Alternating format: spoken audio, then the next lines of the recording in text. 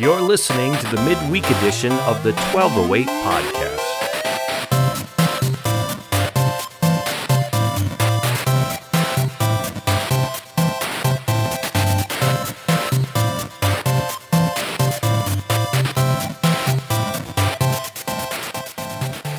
Hey, welcome back to the 1208 podcast. Today we are going to dive into, back into a passage we've already addressed. So we came across a guy named Melchizedek last time that we were looking at the story of Abraham.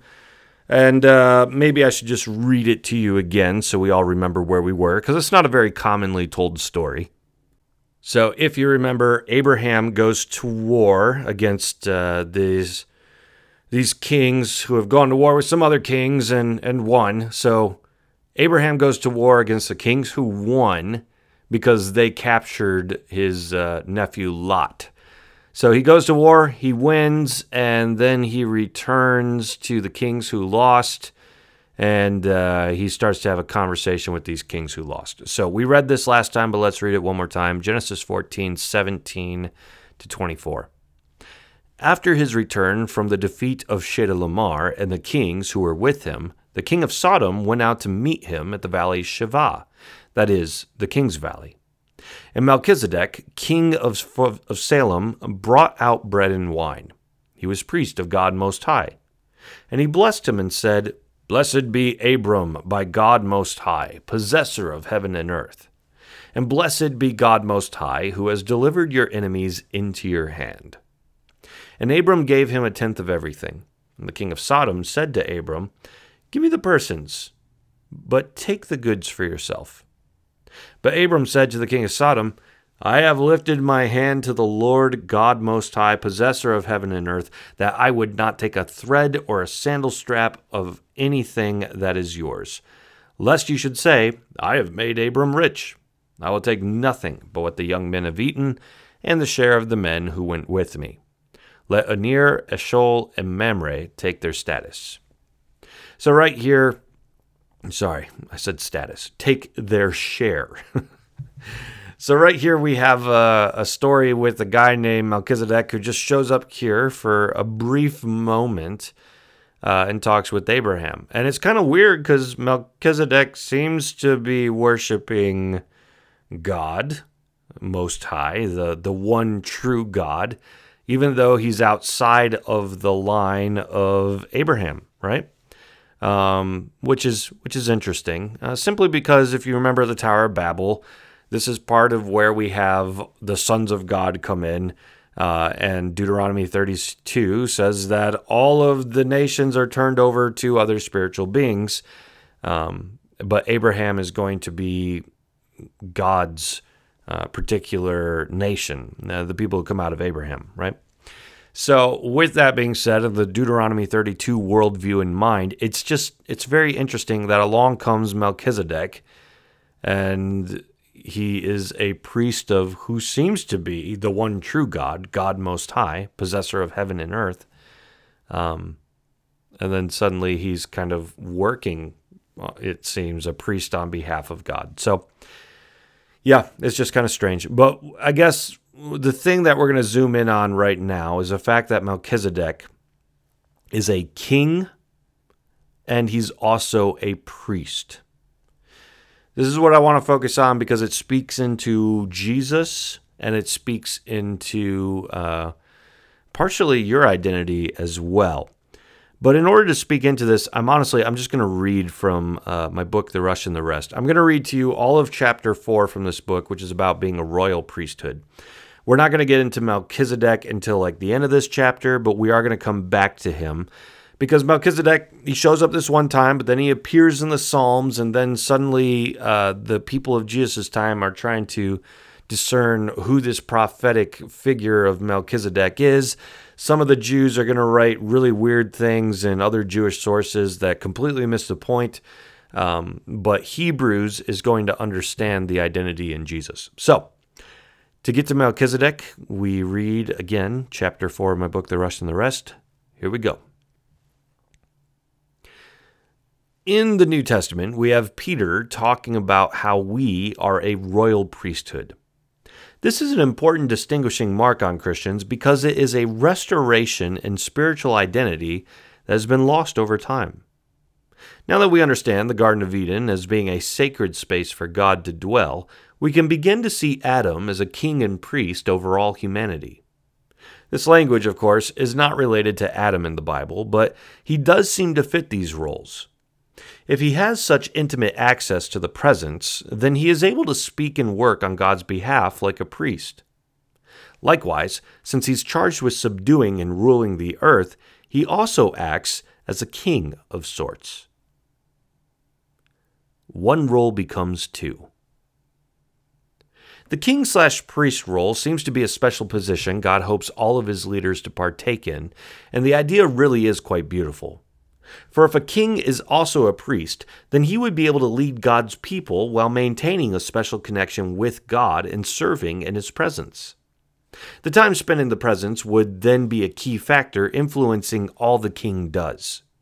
But this kind of role in God's kingdom is eventually done away with in Moses' time as a concession to Moses. For he was dead set against being a public speaker. Therefore, God allowed his brother Aaron to take on the priest role and left Moses in the king-like role. And so, due to Moses' desire and not God's, the king/priest role is split and will remain split for the rest of the Old Testament. From now on, the ruler of Israel will not play the part God meant him to play, or at least he won't play it with the fluidity of which he was supposed to. Aaron and the Levite clan will now serve as the priests of God, and Aaron will now play a strange mediator role between God and Moses and Israel. And this divine concession will happen again when Israel demands they have a king like all the other nations have. God knew a king wouldn't be good for Israel and even warned them so, but they remained stubborn. Therefore, God gave them what they wanted. And right from the get-go, it all fell apart. King Saul was chosen by God to be a king and did such a bad job at it that a few chapters later, God actually regretted having made him king. Following Saul is a slew of kings, some good, some bad, and some mediocre. Out of these kings, Saul's successor David will become the ideal to live up to, even despite the pretty atrocious sins he committed. But as we gaze upon his life and kingship, we can start to see why he was so important. He was a man after God's heart who would do all of God's will, a rare quality to find in many of those who became king of Israel. Kings and prophets. While being a royal king, David also operated in the prophetic, as noted by the Psalms he wrote that foreshadowed Jesus. Even Jesus himself acknowledged David's ability to write things in the Spirit, Matthew 22:43. David also speaks to his prophetic gifting in his last words, saying, "The oracle of David, the son of Jesse, the oracle of the man who was raised on high, the anointed of the God of Jacob, the sweet psalmist of Israel. The Spirit of the Lord speaks by me. His word is on my tongue." 2 Samuel 23, 1-2. Now this may confuse us at first because we wonder how a king might also be able to operate as a prophet. The answer is in the fact that, like the prophets, sometimes the kings of Israel operated out of the endowment of the Holy Spirit, and so there could be overlap. As Walton notes, John Walton, that is, just out of his book, The Ancient Near Eastern Background of the Spirit of the Lord in the Old Testament, Walton notes, prophets and kings received overlapping manifestations of divine endowment, but for prophets, the emphasis falls on the spoken word, while for kings, the emphasis falls on actions. But apparently for David, the Spirit worked in both ways in his life, though this isn't to say that kings always operated out of the Spirit. As God points out through the lips of Hosea, they made kings, but not through me. They set up princes, but I knew it not. Hosea 8:4. Therefore, simply being a king clearly does not equal divine appointment and the gifting of the Holy Spirit. But outside of a few good kings, there is a pretty harsh line in Israel when it comes to roles. God's ability to relate to Israel has now been divided between 1, the royal king, and 2, the lowly prophets, and 3, the priesthood. Sometimes these roles overlap, but many times they are entirely separate. Priests and prophets. The combination of roles that overlapped more than others in the Old Testament was that of the priests and prophets.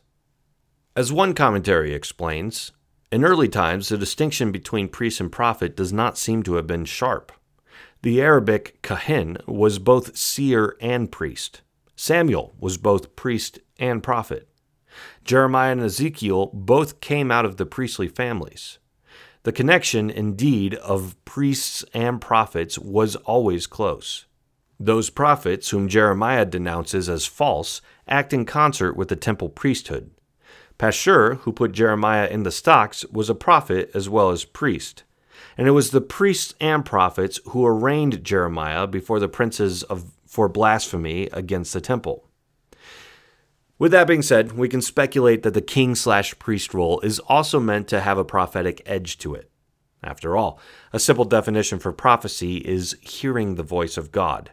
And one would expect a priest who ministers in God's sacred space and teaches God's ways to be attentive to God. So to some extent, we'd even expect this king/priest role to be more of a king/priest/prophet role. And this is a role that, though done away with in Moses' time, will one day return, for eventually a prophetic word is given that implies that a king/priest will one day take the throne. And it happens to be found in the same psalm that Jesus said David wrote in the Spirit. It is there that the psalmist writes, "You are a priest forever after the order of Melchizedek." Psalm 110:4. The return of Melchizedek.